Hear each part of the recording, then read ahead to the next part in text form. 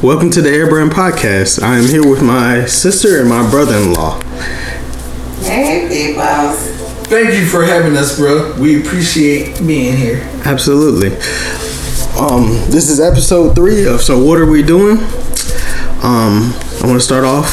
So are you living your best life for you? And we're going to be talking more about relationships, but on the marriage side. Well, I'm Kalia, and I am married to this wonderful man named James. And we have been married for almost 2 years. Isn't that wonderful? Both of us have been married before, but we are living our best life together with each other now. What do you think, honey? What I think? Well, my name is James. My lovely wife is Kalia, Jeanette Fitzgerald, a.k.a. Bella. Yeah. What I do know is, I know that I drink and I know things. and I have definitely been sipping quite a bit tonight. But it takes a lot being in a marriage.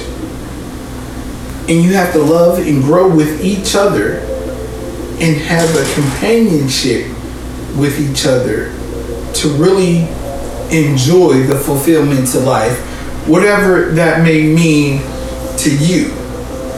For her and I, it's not really about riches. It's not really about getting to the next step, but enjoying each other and our children. We have common goals, and that's important in any relationship. Being able to have common views, common goals, but at the same time, being able to respect each other's different opinions on things. Like, you're still an individual even if you're married. So we might not see eye to eye on every single fucking thing, but we can come together and make an agreement to something because we work at it. And it's very important that you do that. I mean, we got kids, so we don't always see eye to eye on punishment. We don't always see eye to eye on what they're going to eat for dinner. But we know what's going to be the end of it. We talk about it.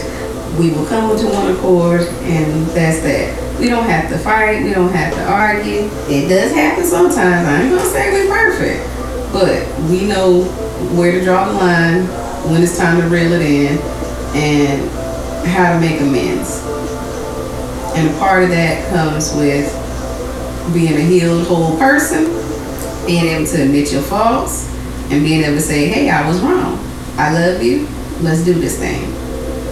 Don't come into a situation where you're not healed, because you're going to fuck the other person up even more than you already were before they got with you.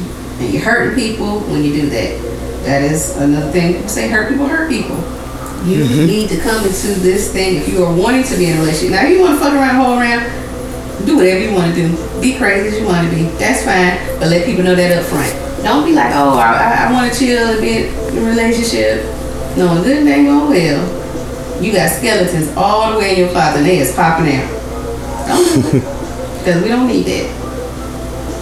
But yeah, I know you guys say you're not perfect, but I feel like that's why I asked you to come on here. I feel like you guys are a good example for me for a relationship. And also when you're talking about, what's it?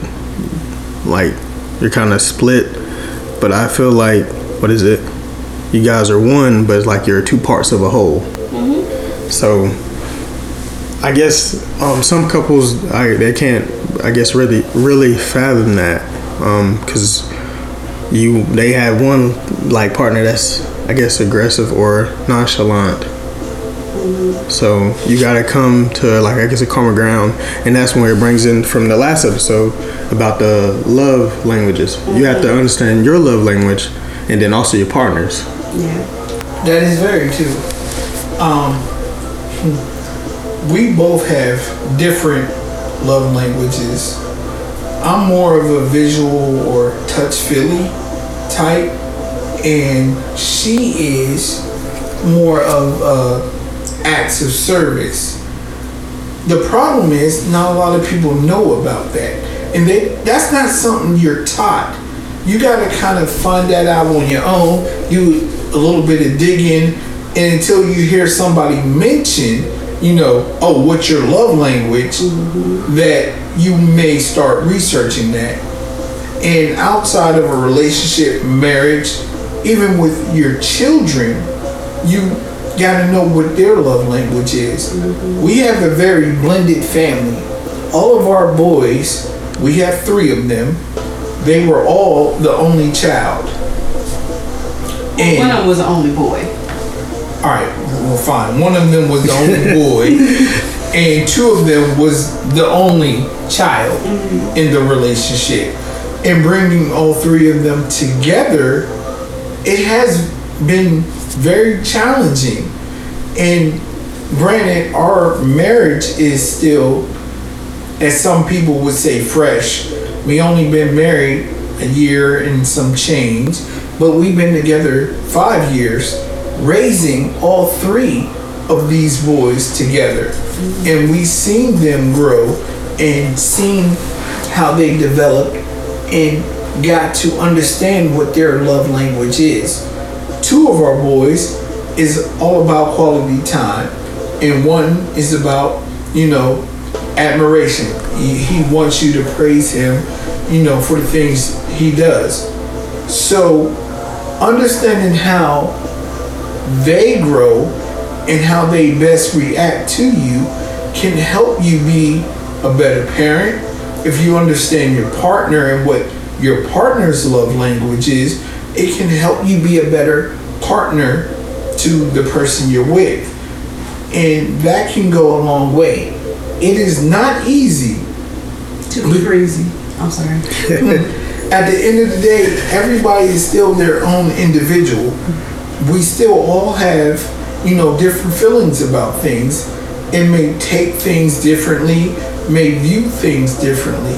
But when at least the adults can come together and set a foundation for the family to lead by example, so that our boys, as they get older and they get involved in relationships, they can lead by example as well.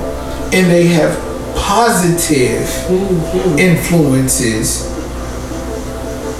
to go off of, instead of, what they think, what they know, negative influences, or what they may have seen on TV. Because what you see on TV and what is in real life, most of the time it don't add up. Yeah. And what their friends may be telling them in school and what they see at home, it could still be differently. We can't control what happens outside of this house. But inside this house, we can do our best to set an example of what love looks like, what real communication between each other looks like, and what we need to do as parents to provide for our children to have a better future looks like. Because at the end of the day, whether we like it or not, we're still black. And we will always have a setback. Yeah. We will always be looked down upon just because of our skin color. It doesn't matter what kind of education you have, but they will look at you like you're beneath them. And we want to show them that despite all of that, you can still thrive. If you stay positive, if you stay focused, and you do things that you need to do, and you have an open mind about things. Yeah, I'm glad you spoke more about the love languages, because like I talked in the last episode, that person that said I did everything right and stuff like that, it made me think more, like maybe because I was still learning, so I was still learning them and like getting educated more on the love languages that I probably didn't fully understand them. So we probably rubbed each other the wrong way because we're still in the little small talking stage. Well, I mean, that's not always a bad thing. Like, a lot of times people are like, oh, well, this didn't work out, Well, why are you sad that it didn't work out? Sometimes that's the best thing for you, because that could be a much bigger headache down the line that you absolutely do not want. It's really that simple. It's like, you gotta understand your limits, your boundaries, what you need, what you want, what you feel. And if somebody is just not it, don't take offense to it.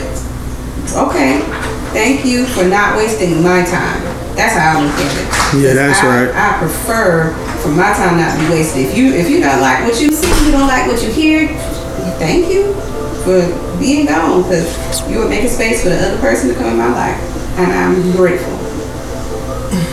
Yeah, because nowadays it's more people wasting time no matter what. Like, you could be, I guess, the complete package, or you feel like you are, and you're the nice guy, and we get shafted in the end, and even in the beginning secretly. But see, about that, a lot of guys, they don't have personalities. They're not likable. They just expect, I'm a guy and I should be adored by women who love me. I'm a king on the mountain of gods. And that is simply not it. Women have the ability to do things for themselves nowadays. They can own property. They can have bank accounts. So you have to come with more than just, I am man. Because vain or narcissist. Exactly. You got to be likable. You have to actually have a personality.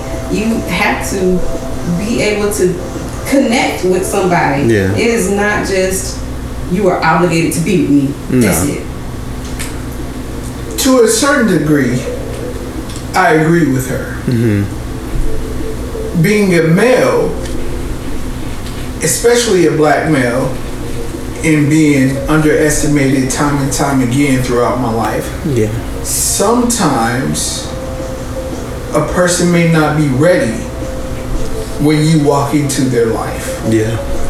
And they don't know that until that time has passed. Because you can come across someone, do everything right, but they're used to a certain type of guy. They dated a certain type of guy. They're used to, let's say, that bad boy figure, and you come along and you're not that person. So they may be intrigued somewhat because you're totally different, but people kind of stick to what they're used to, and you're something different, and they may rebel. That may not be the case in every relationship, but that can happen. And sometimes if you don't have the patience, especially if you are liking her, for her to see that you're something different and that the grass may be greener dealing with you than everyone else. That's fertilizer bullshit. Say what? And you said the grass could be green on the other side. I'm saying it could be fertilizer bullshit. It could be, but you don't know unless, as a male perspective, having that time to grow with her through that. And that's one of the things I had to do with my wife. Stop and smell the roses. Well, like I told you before, like you personally, I said, if somebody's not ready for you, that is a blessing for you to keep it pushing. They need to be mentally ready for you.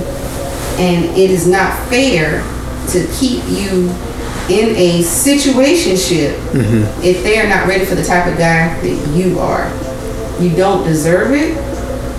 Female or men, you don't deserve to be with somebody who's not ready for you. So if you see the signs early, back out. Well, baby, you wasn't really ready for me. No, but you know what I was ready for? I was ready for a change. I didn't know what you were going to be, but I was ready for something different. And I'm still learning you every single day. And we're still learning each other. Yeah. Reading Rainbow. Right? But yeah, that's what all matters to. Cause like I think with y'all have a good foundation as well. And I think that's what any relationship, you should have a good foundation, especially in like friendship. Yes, absolutely. So that's where it all starts, and you can't be, I guess, built around lies and whatever. It all starts there. Yeah, it's not about what you bring to the table. It's about the foundation that you build.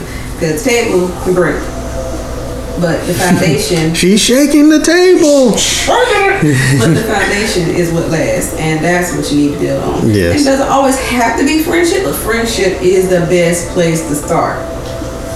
That is the absolute best. Well, even before friendship, you gotta get to know each other. True. and that builds the friendship. And I love you. And